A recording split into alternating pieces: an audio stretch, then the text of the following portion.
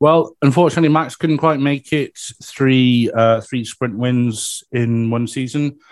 The honour for the final sprint win goes to Mr. George Russell. Crikey. Welcome back to episode 245 of Grid Talk. Today we are here to discuss not a preview, not qualifying, not a race review, but the sprint race qualifying race review for the Sao Paulo, aka Brazilian Grand Prix. My name is Tom Downey, and joining me today we have Jawed from the Apex podcast. Good morning, everybody. Of course, good morning, because he is technically a day ahead. Aaron Harper from the Five Red Lights podcast. Good evening. Good evening, sir. And none other than Louis Edwards, aka Owain, who is a co-host of mine on the Grid Talk show. Hello, sir. Hello there. Just before we begin, if you enjoyed the podcast, we would love it if you could take 5 to leave us a 5-star rating on Spotify or a 5-star review on Apple Podcasts. If you do, you'll automatically go into our monthly draw to win a Grid Talk t-shirt from our champion range of merch. Also, if you're one of the 72% of people who are not yet subscribed to the channel, please consider helping us out with a like and a subscribe. And apparently a new tone for me would help as well. So, it's Saturday. That usually means qualifying. However, we had a sprint, which is apparently a race, but also sets the order for a race, which is what a qualifying session does. So, I don't know. My auntie might be my uncle, but we had an event today, and it was pretty entertaining, I'd say. Aaron, George Russell span out in qualifying yesterday to secure himself a P3 slot today, and he took his first event win in Formula One. It was a fantastic drive. I mean, there'll be a lot of different opinions about the red flag situation in qualifying, but the rules as they currently are mean that he kept position. So that's the end of the story, unfortunately, for anyone who wants to debate it at the moment. But from the start today, he looked super racy. He made a good start. He was looking at Verstappen into turn one. And once he got past Magnussen, of course, on shock pole position, which was just a magic moment yesterday. That was so heartwarming. It was game on. I did kind of expect Verstappen to waltz away and win by a handful of seconds, but George kept his nose sort of just inside that DRS range. And all of a sudden, there he was attacking the Red Bull. It was just brilliant to watch the pair go into battle, because this is the sort of battle we've been looking for between Max and Charles through much of this season. We got it in the early stages, but it never really took off. And obviously, Verstappen has run away with the championship in the end. So to see someone really contesting with Max is great, because we know how good Max is, and now we know exactly how good George Russell is. If you give him the equipment, he can absolutely get the job done. There's no qualms about it now. The fact that he had to attempt 3 times to get the overtake done shows that he learns within the race. He is able to change his approach, and he's just shown in 30 minutes that he has all the credentials of a future world champion. So, hurry up, Mercedes, give him the equipment to go and do it. Yeah, well, it's safe to say he's definitely, that Mercedes car is definitely looking a bit more racy today, as you mentioned. Jawed, P2, Carlos Sainz. Now, we will caveat this. Carlos Sainz does take a 5-place grid penalty ahead of the race tomorrow, so he will actually start, P7. But he finished P2 on the road. He was 4 seconds behind George Russell. Said his tyres were not really holding on that well. Do you think it was a case of somewhat damage limitation for him today, given the impending penalty? Absolutely, and it's kind of encouraging that he was pretty quick out there, so we might see him featured in the race tomorrow. So, much quicker than his teammate in the last few races as well, which is encouraging for him. And yeah, he will be a bit gutted about that penalty, of course, but of course it's encouraging that they've got that pace. I don't know, though, depending on how quick the Red Bulls are, we could see Sainz in the mix, or will it be a case of what happened in Mexico and, Ferraris are like running station far behind and everything. So, but great to see him up there. Great to see, him beating his teammate as well after the kind of season that Carlos has had. Just unfortunate, all the critics and the criticism he's copped this season so far, but like he's a solid driver, and they're still in that fight with Mercedes for second in the constructors. So, any kind of good result's going to really help Carlito Chili Science to keep Ferrari ahead. Very true. And it is worth mentioning that the battle between Ferrari and Mercedes for second in the constructors is only heating up. As Louis, P3 is hashtag bless Lewis Hamilton. Again, we'll caveat this. Hamilton, along with, I believe, Daniel Ricciardo and Zhou Guanyu are being referred to it's been noted for a start procedure infringement. So something may come of that. We don't know yet. At the moment, he is P3 or net P2 with Carlos Sainz. Pretty good sprint from him. I mean, perhaps not quite to the heights of last year, but I don't think anything's going to top last year's. No, and he was certainly in a much better car last year to be able to cut through the field. But no, Lewis did exactly what he needed to do. He's really firmed up Mercedes' position tomorrow. They look like they are going to be very difficult to beat, which is not something we've said often about Mercedes this season. And I think this really sets up for the seasons to come now that Mercedes have finally cured a lot of their issues that they've had regarding their pace deficits to both the Ferrari and the Red Bull, and are starting to look like next season could be very, very strong for them.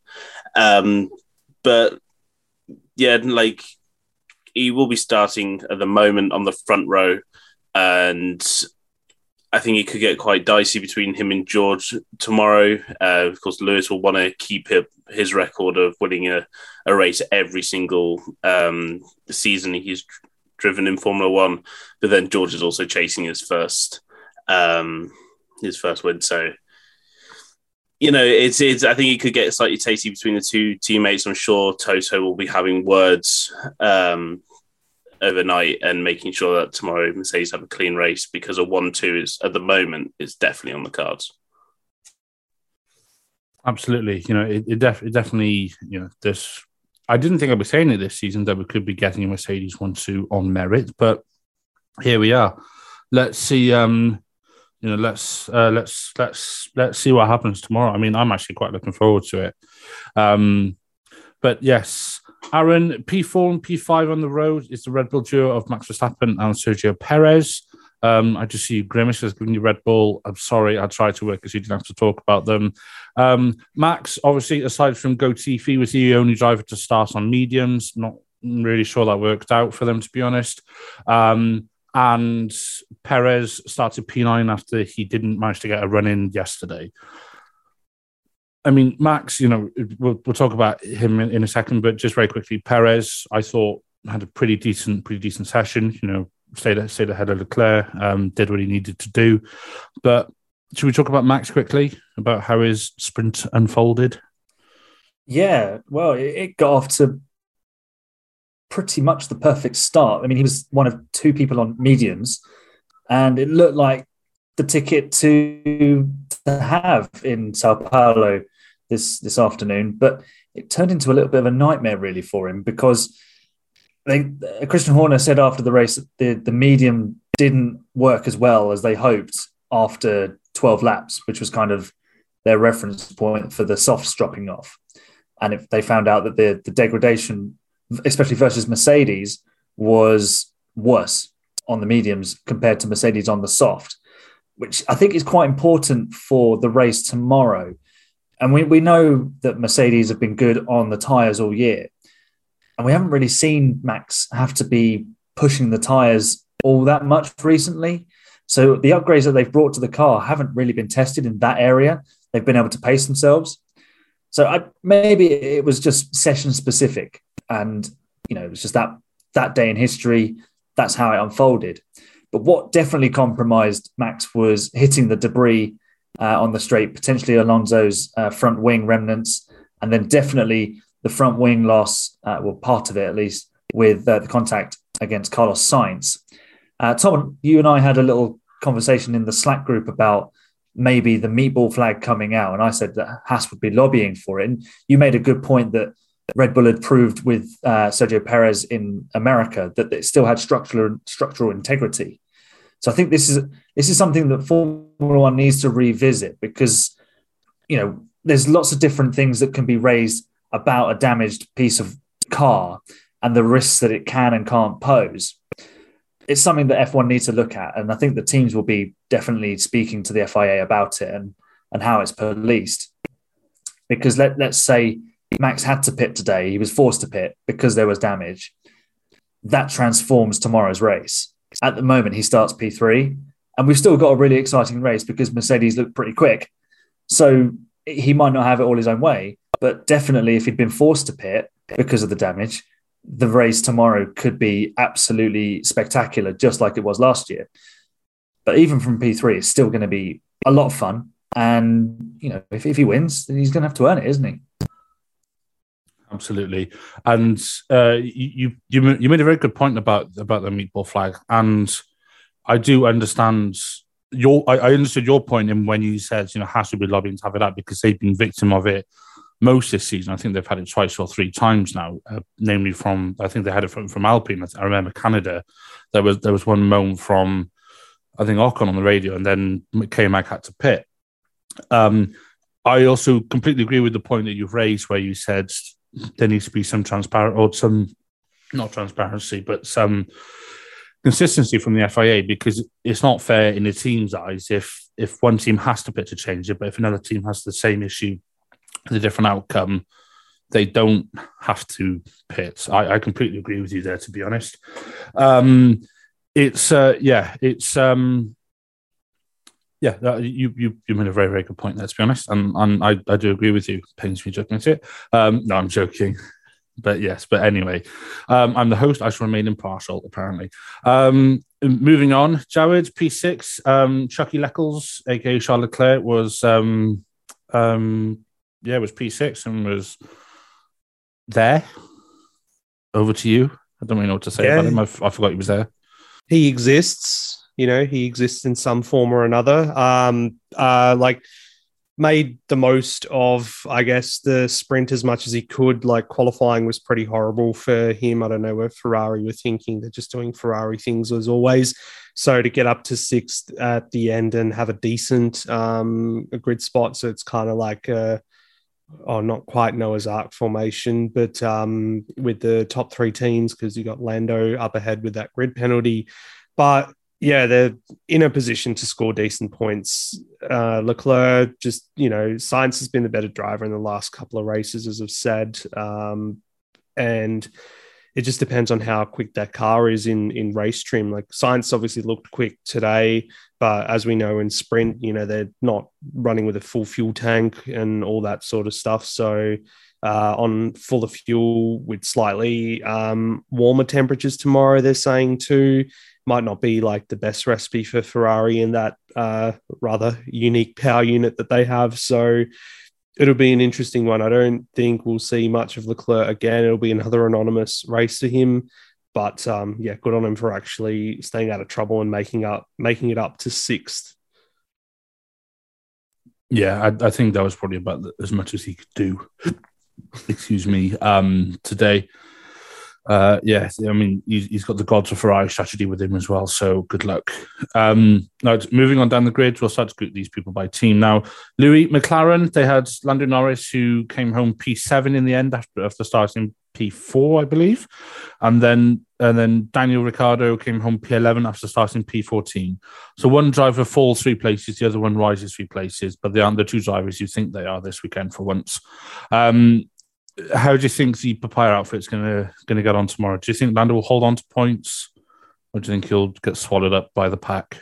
No, I think Lando got overtaken by the cars that were, I think, realistically were always going to be faster than him today. It took him, I think, a lot longer than most people would have expected to get past Magnussen. He didn't get past Magnussen until really the closing stages of the race. Then McLaren's race pace has been frustrating at so many points this season. Their quality pace definitely does put maybe a shining coat on what is not a brilliant car. And I think what we've seen today was just really where that McLaren is. It's nowhere near those top three. It's just about able to get past the Haas and hold on to be the sort of the best of the rest. I think the most positive thing that McLaren will take away from this sprint is that Daniel Ricciardo is now 11th, just outside the points. He's in a good prime position to get some points for tomorrow. Lando picked up 2 points, which is going to close the gap to Alpine, who had a pretty all-round miserable time of it in the sprint. And I think that's all they're going to be, hoping for. They've got both their cars ahead of the Alpines. They're fighting for fourth in the constructors. That's where their head's going to be at. And unfortunately, I think Norris will probably not get much further than where he is now. Seventh, because I imagine Sainz will get past pretty easily tomorrow, and then it's a coin toss whether Ricciardo will be able to maybe nab a point or two. Yeah, I mean, if I was a betting man, I probably wouldn't put money on Ricciardo getting points, but hey ho, hope maybe he'll pull something out of the bag in his last 2 races of the season. Who knows? Right, P8 and P12 are the Haas drivers of Kevin Magnussen and Mick Schumacher. I mean, Aaron, they started P1 and P20. I think it's inevitable that he was going to fall to where he did. We'll probably be a bit disappointed to be overtaken by the McLaren, but I think P8 is respectable. And I've got to say, huge props to Mick Schumacher. Started stone dead last and channeled his inner Hamilton from last year and got that Haas up to P12. That deserves a heck of a lot more recognition than I think people have said. Perhaps you could say he's somewhat fighting for his seat. Who knows? Maybe that decision's already been made, like Gunter Steiner said. But the Haas boys, contrasting fortunes today, but sets them up quite nicely for tomorrow. Yeah, it does. It's a good opportunity for them to scoop some sensible points tomorrow. I think, like you said, it was inevitable that K-Mag was going to drop down the order. I mean, if he'd stayed in the top 5, that would have been possibly one of the most impressive drives of the 21st century in Formula One. And we've had a lot of races in the last 22 years. But let's concentrate on Mick for a moment. That was a super drive to start from last. And he could have got bogged down and ended up 16th or 17th. And, he'd have had a couple of promotions up the order because of a couple of DNFs and the Alpines getting together. But to rise to 12th, so one of them has gone up 8 places and the other one has dropped 8. That's a pretty respectable session for Haas in terms of where they've ended up in 8th and 12th. That if they'd qualified there on merit in the normal qualifying format, you're saying, yeah, Haas are looking absolutely excellent this weekend. They look like they've got the pace. So in race trim, they look fairly handy. And Magnussen's probably around the cars that he needs to be around. He's around Gasly. He's near his teammate. He just needs to keep his front wing intact and everything will be okay. There'll be no meatballs flying through the air. And Schumacher's in a good position, a really good position to scoop up a point or a couple of points and just take that P8 away from AlphaTauri, which if Haas can achieve 8th place in the constructors compared to where they were last year, that is a fantastic achievement. And, I think those mechanics really deserve it. I was talking to someone today about it, and the joy on their faces in the garage yesterday when they realized they had pole position, it was pure, unadulterated joy. And it just warmed my heart so much. That's why we watch any sport, not just Formula One. It was just magnificent. And they're like normal people, just like us, but they get to do this fantastic job and they don't get the praise for it. That was their moment, not necessarily in the sun. It was almost nighttime in Brazil at that point. But for each of those mechanics and the staff members at Haas, that was their moment because of this team could have been out of business 12 months ago, 18 months ago. And here they are sticking a car on pole position. Brilliant. Yeah, absolutely. That's very, very, very, very well said about Haas. And it's if you think about the sort of chain of events that's happened in this year that started back with the war in February, it's led to us having a Danish driver on pole. It's like Netflix is going to have a field day about that, I think. But yes, behind them, P9 is Sebastian Vettel and his teammates. Where is good old Stroll? Because he had a penalty because he's an absolute moron. P17. Like I said, I'm being impartial. So, Jawed, P9 and P17, that's the Martins. I mean, anybody who watched the sprint will know what we're going to talk about. So, just over to you. Well, Seb did a fantastic job. He qualified 13th and made his way up into the top 10 and finished 9th. What can you say about his absolute spud of a teammate? I think Louis wants to say something as well, so we should go over to him. But like, seriously, if Pierre Gasly's near a race ban, then this guy should already have one, in my opinion, because it's the second time in 3 races or 3 weekends where he's made a move like that. Like, let's not forget what happened in Austin with Alonso, at that speed. And that could have been a repeat this time, with Vettel on the grass too. So absolute moron, like you said. I want to use more stronger words, but I feel like, that's not going to be good for viewers and whatnot. But yeah, in this instance, I'm like, what's going to put the message through his head that that's unacceptable? Give him a race ban or something like that. Is that going to work? Or he might be happy to take a race off. He'd be like, because he's very lackadaisical with his whole approach and everything. So, yeah, but good on Seb, though. He's been flying the flag for that team this second half of the season, absolutely driving like a world champion, man possessed. It's his last few races. So obviously he's feeling unshackled and everything. And, if they get ahead of who are they fighting in the constructors? I always forget. Alfa Romeo, Yeah, so 6th place in the constructors would not have been something we would have said at the start of the season.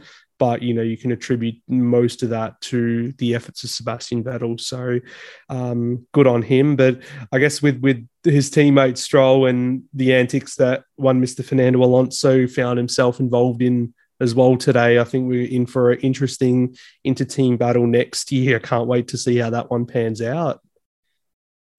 Oh God, yeah, they're going to be fireworks galore. I'm not going to move on just yet. I'm going to go around everybody because we don't normally do this with sort of like one team. But given how incredibly dangerous that move was from Stroll, in my opinion, I'll get some of my views on it in a moment. Louis, what were your thoughts on Stroll today? I mean, thoughts on Stroll I have I think very little of Lance Stroll, and today proves the reason why. Ever since he came into the sport, I've never thought much of him. Yeah, he has achieved things in Formula One, and he has done great things. But time and time again, we see this kind of stupidity. He is a young driver, but you've got to think he has been in this sport for so long, and he is, has so much experience, yet doesn't know when, especially when it's your teammate is trying to make an overtake, you don't dart to the left, especially on a pit exit. And I think the commentators, Crofty and Martin Brundle, were very right to say, if there was a car coming out of the pit lane there and he's just darted across, that is an awful collision that he has just caused. And it wasn't only just with Sebastian Vettel. He was doing similar antics with Mick Schumacher when he was trying to get past. And again, just moving erratically and being supremely stupid in his defending. And, I know a lot of people just like to criticize Stroll because of, Daddy's cash and the fact that his dad is possibly like the most unintimidating bloke who thinks he's the most intimidating bloke ever. But, it's unfortunately we're going to have to put up with this for more and more time just because he is being gifted a seat through his dad. And, while part of me definitely hopes that Fernando puts him in his place, next year, it's also just been nice to see Vettel putting him completely in his place this weekend with just how well that Seb's done, and then it's the polar opposite to the moronic moves of Stroll that we've seen today. Yeah. Yeah, I mean, again, I agree with everything you just said. Aaron, do you want to add anything to the whole Aston Martin thing, or whilst we're on this kind of topic, we're taking a bit of a different path today. But I also, what are you going to do? Aston Martin, Alpine, anybody else who had incidents like this today? Well, it wasn't smart from Stroll. It is a shame. I think he is a qualified racing driver. Let's be honest. He's good enough to be F1 standard. I mean, he's not going to be a world champion. If he's in the right car, he might win a race, but that's about it. His driving standards do sometimes leave a bit to be desired, which he's not alone in, and so I'll defend him a little bit there. What he did today was very silly, very, very silly, and I think the team bosses, Mike Crack, will be having a word with him this evening. I think Sebastian Vettel will have a word with him. I don't think Seb will come in, effing and blinding. I think he'll be fairly cool about it and just sort of say, look, hey, that's not on. We don't do that, especially with teammates. So, yeah, he just needs the right guidance, I think, in terms of just developing that out of his game. Yeah, I mean, with Stroll, it's just. I'm going to give my piece on it, a bit off pieced, no pun intended, for a host. But I agree with what you said, Louis. He is a qualified driver in the same way that Logan Sargent is going to be a qualified driver because he's like meeting the bare minimum of what it takes to get a super license. So does that put him in? Just because someone qualifies, it doesn't mean that they're necessarily any good, as was proven today. And I specifically mean Stroll. As always, not saying I could do any better, far from it. I'm far too fat to get an F1 car, let alone out of one. But it's just that it's that kind of like moronic mentality of my teammates coming, I will just shove him onto the grass and put him in a position where you either go into the barrier or we take each other out. And I know that other drivers on the grid have done that previously. Max used to be pretty risque like that. George Russell's done it a few times, and Leclerc's moved people out that wide, and some other drivers have done it, and it's something that can sort of like be not taught out of them, or it's something that they pick up with experience. Stroll's been on the grid since 2017. This is his sixth season in Formula One, and he's still doing that. And bearing in mind, when we had people like Mazepin doing it to Schumacher down the main straight and backward last year, F1 media actually tore him a new behind. And it's like, this isn't about daddy's hash or anything like that. This is about safety. And, we can put all the safety things into place, the halo and the carbon monocoque and, crumple zones and wheel tethers and all the rest of it. But you can't stop some idiots forcing his teammate off onto the grass where they are at severe risk of losing control, and that's what I think on it. Does anybody want to add anything else? Because we've still got the drivers to get through. I'm conscious that we'd be going round on this a bit. Well, Howard, yes, while you're talking about teaching it out of him and everything, this is something I've wondered for a long time. Is what goes on behind the scenes with him and his team? Does he have like a coach or something? What's his dad as the team owner? What kind of feedback is he getting from all the team principals and stuff? Are they patting him on the back and saying, good job, Lance, you did a great job today? Are they giving him that constructive feedback? Because I'm sure, for people in the team, it kills them when he makes stupid decisions like this and throws away points and all that. Doesn't matter about the cost of crash damage because daddy's bankroll in the team, but like if that feedback's not getting through, then how's he going to change? You know, he's probably being told by dad, "Oh, you're doing a great job. Carry on." Where he's not. You know, imagine if he was there without. He wouldn't be there without dad, obviously, but imagine if, you know, he was a driver, any other driver on the grid, what kind of feedback they'd be getting. Like you said about Mazepin too, he's getting torn a new one by the media. Other drivers we've seen in the past that happened too, like Grosjean, that happened to him back in 2012, and then he had to go off and get some help outside, you know, through a psychologist and driver coach and everything. So this is the thing. Stroll is not learning from these mistakes. It just continue to happen. And yet, you know, he'll go off and set, you know, a quick lap one day, you know, qualify top 5 or on the front row like he did in 2017, I think it was. He might get, you know, the odd podium, and we'll all be like, all is forgiven kind of thing. Like, screw that mentality. You know, you're dead weight.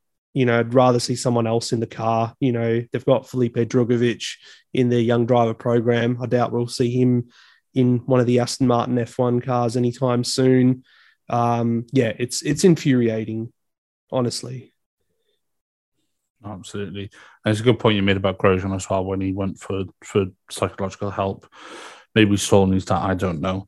But anyway, moving on, because we went around on that a bit.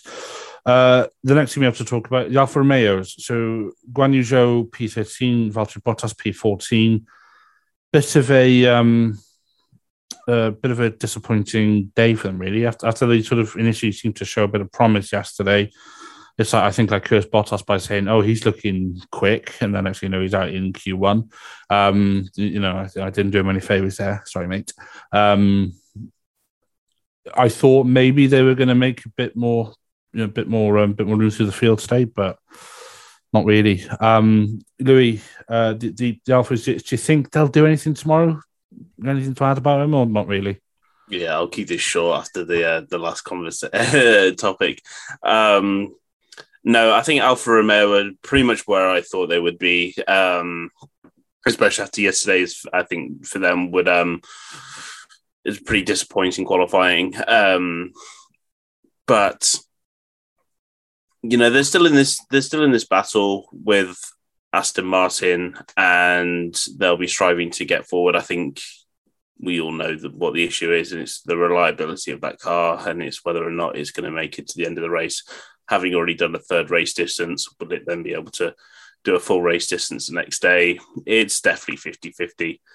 And it's just whether or not they can stay out of trouble. And I think that's where the Alfa Romeo are going to be thinking for tomorrow. It's will they can't make it to the end? Will they be able to get out of trouble?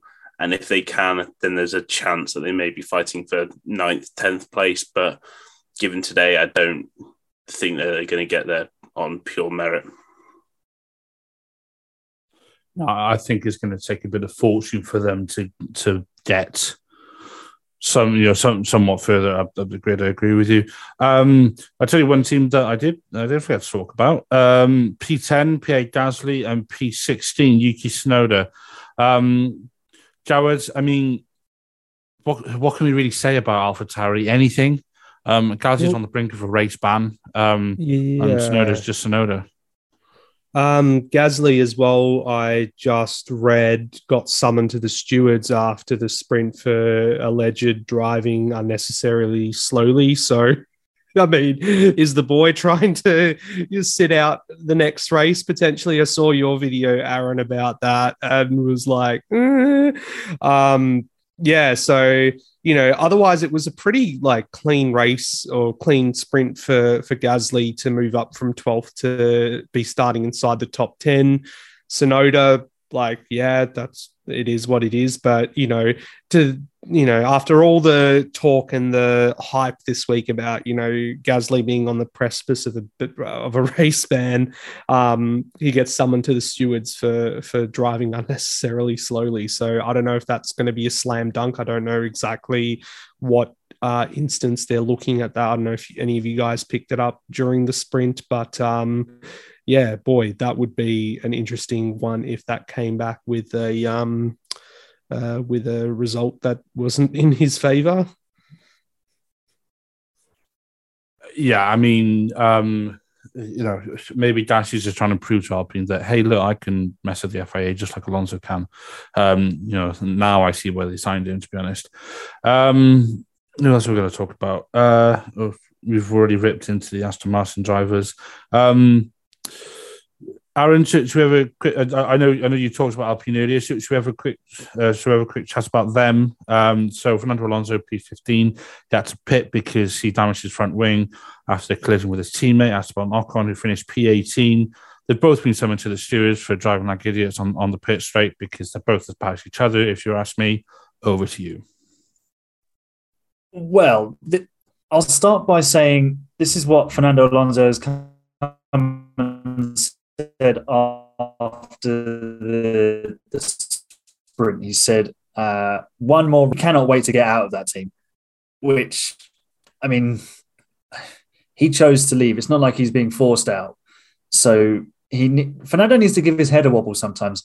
The way he drives and then acts after races kind of grinds my gears. He is a fabulous driver. He's an absolute credit to the sport.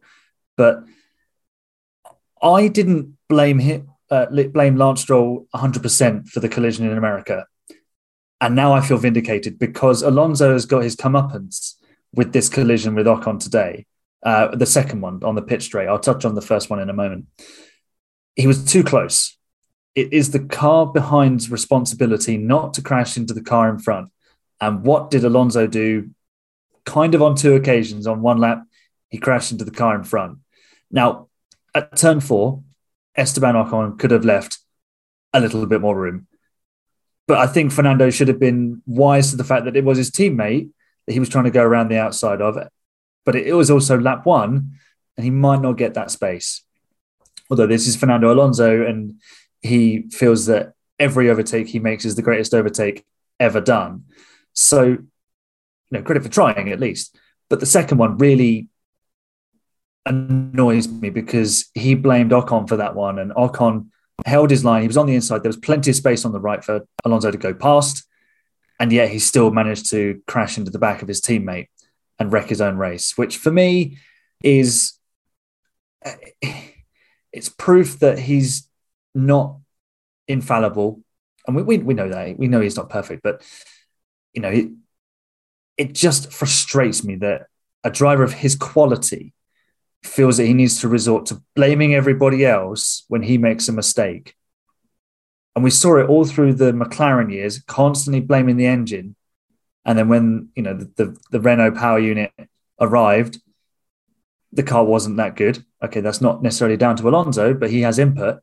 And now, he's blaming the team on reliability. He's blaming Ocon for I don't know what. So, he needs to remember that he's lost points because of stupid driving, cutting corners, weaving on straights. So if he's going to weave on straights, don't be surprised if people start doing it back to you. And absolutely no accountability for it, which for a double world champion, you'd expect a little bit more grace in terms of the way he's conducting himself. Yeah, Alonso does seem to have a bit of an air of probably Mario Balotelli-esque "why always me" about him, I've noticed. And he does like to blame others. And it's like, maybe he's saying he can't wait to get out of the team and this is why he's leaving, as opposed to why he was, why he might have been pushed. I don't know. It's in stone, he'll probably be back in 3 seasons. He'll probably have his ashes scattered there when he dies. He loves that place so much. He's been there so often. But yeah, I mean, Alpine, they're just going to be having a chat internally. I mean, it's like, oh God alive, that team with Otmar at the helm. It's a bit like Owen's at the wheel from the Manchester United days.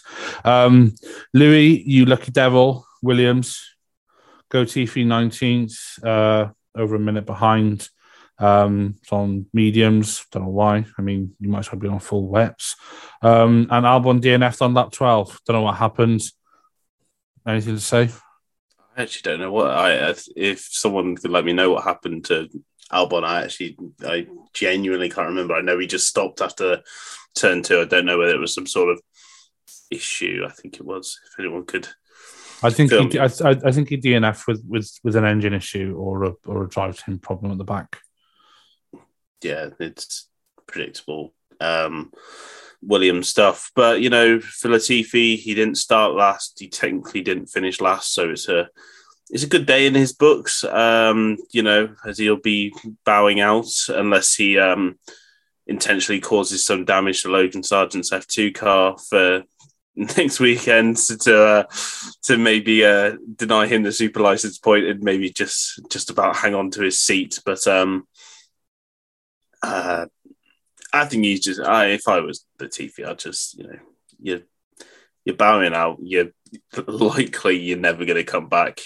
Enjoy it while you can, and just take your time. It doesn't matter if you're 6 laps down, 7 laps down, as long as he's having fun out there.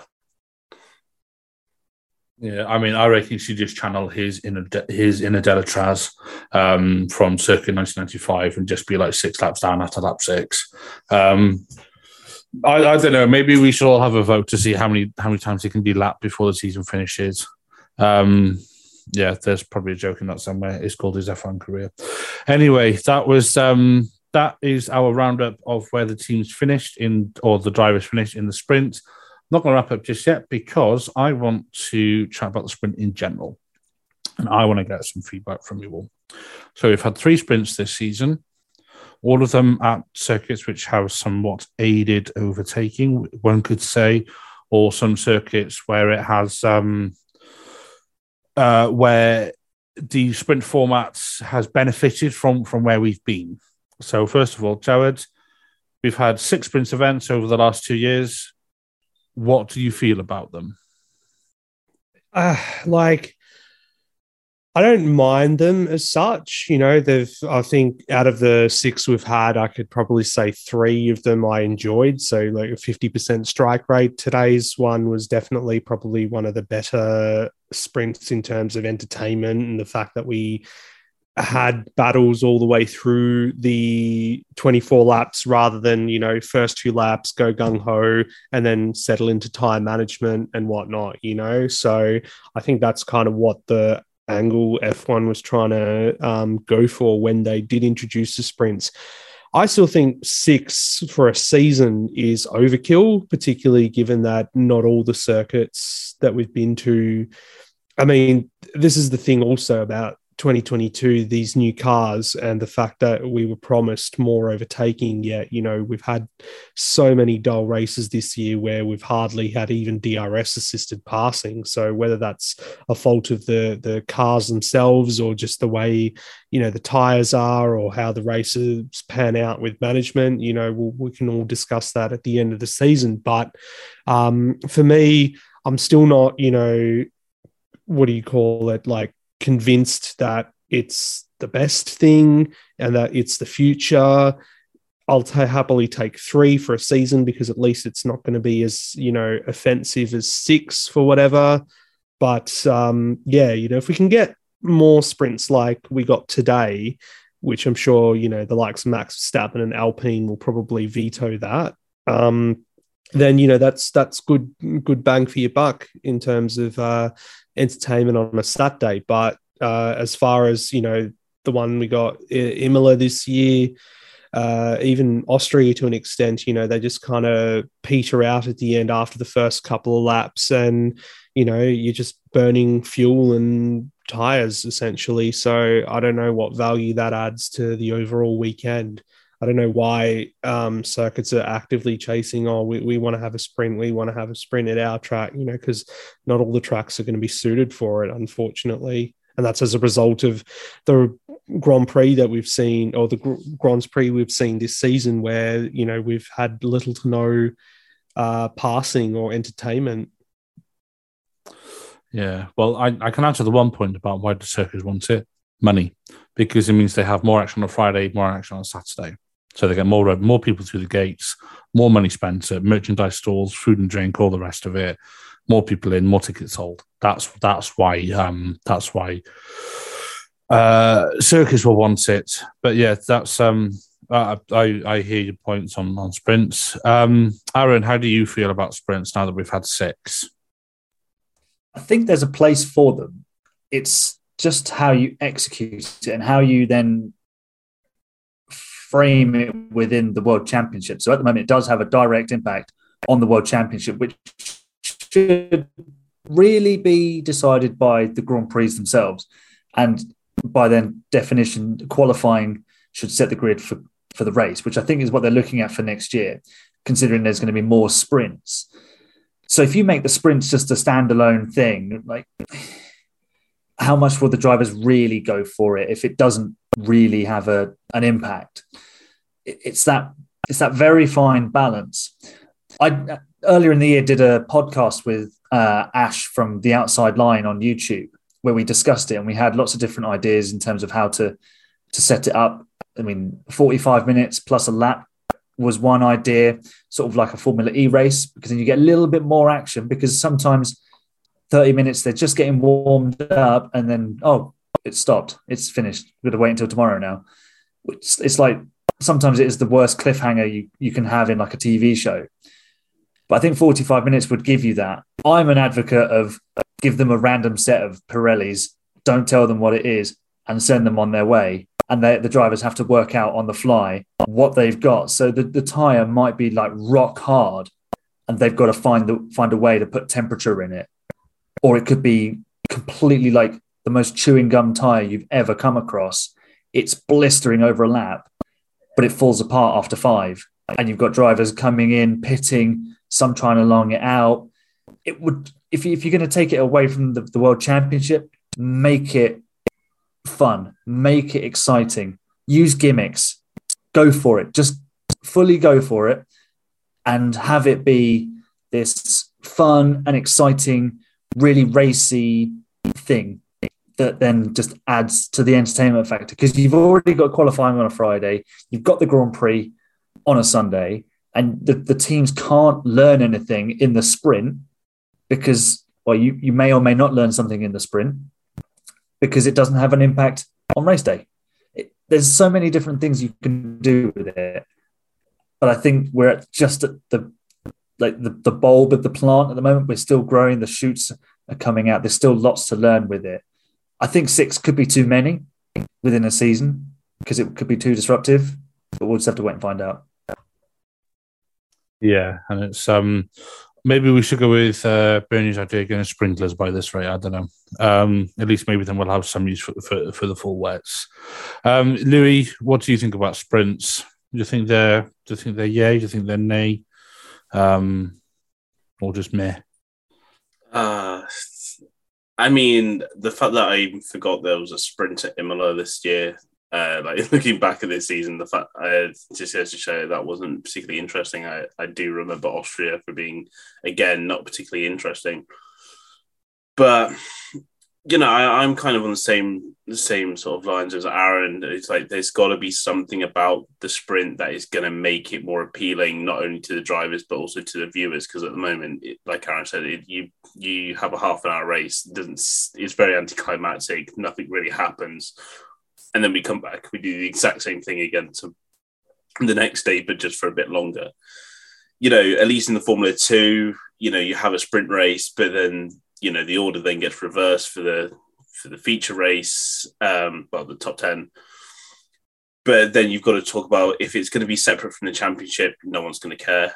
And if you're going to implement something like they do in F2 with reverse grids, then everyone's just going to be racing for 10th place, which is boring and no one cares. But if then there's point incentives for finishing first, it then kind of disrupts the championship. But at least there's, you know, you're going to have the lower down teams, you know, desperately fighting over 1 point because they know it's going to get, not only is it going to improve their constructors or general championship standings, but then there's also a chance that they can get on pole for the next race, while the top teams still continue to fight for the big points because they know that it's going to matter to their championship in the long haul. But otherwise, yeah, 6 is too many. And I imagine one of them they're going to put in the US, which means we could have a sprint at probably Miami or Las Vegas, which could be disastrous. If you ask me, Miami would be so dull. I don't want another race in Miami in the same season. So And if they would actually probably do it in Vegas, and that's I'm leaving a lot to be desired on that Grand Prix. But we'll see what tracks they choose when they announce. If they don't put Interlagos in it again next year, then the whole format is doomed, because Interlagos is the only one who's done 2 years back to back and produced 2 great sprint races. So we'll see, but I'm not keeping, holding my breath to think that it's going to be a good idea moving forward. Is there something that could be offered in terms of an incentive that isn't World Championship points? The thing that sprang to mind, and this this could be really controversial, was cost cap. What if extra cost cap was on offer for winning a sprint? I don't know. Wind tunnel time. Extra wind tunnel time, or like you can run with less ballast or something. Something like,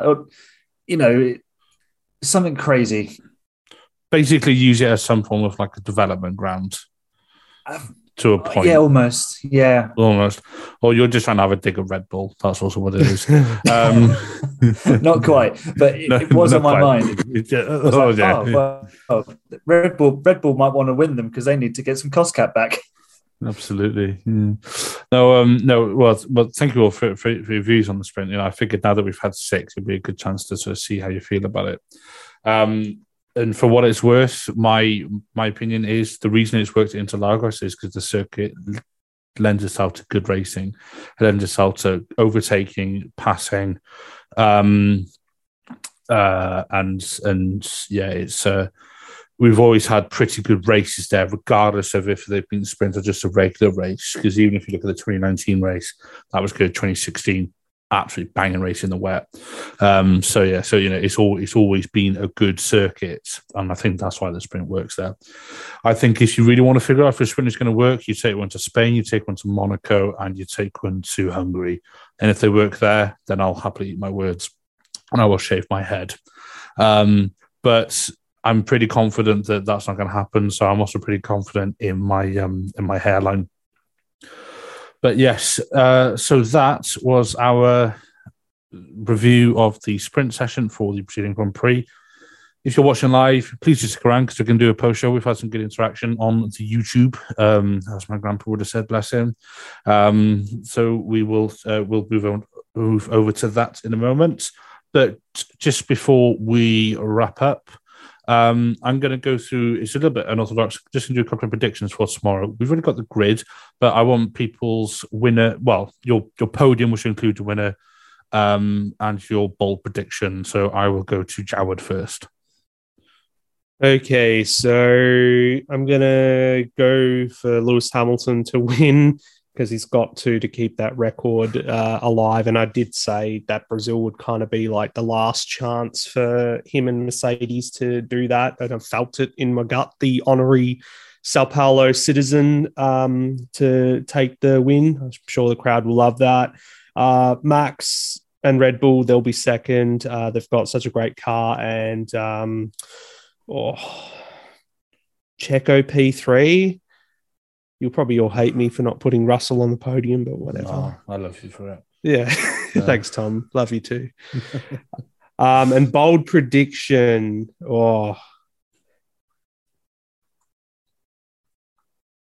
Alpine's going to crash into each other again. Is that really bold? But cool. We'll go with it. Thank you, buddy. Louis, what's your podium prediction and your bold prediction for tomorrow? Well, I'm not having any of this Mercedes winning monarchy. I'm gonna go with Max, Super Max, to win. Then I'm gonna go Lewis Hamilton. Then I'm gonna go George Russell. And that's gonna be on my top 3. And what's your bold prediction then? Bold prediction.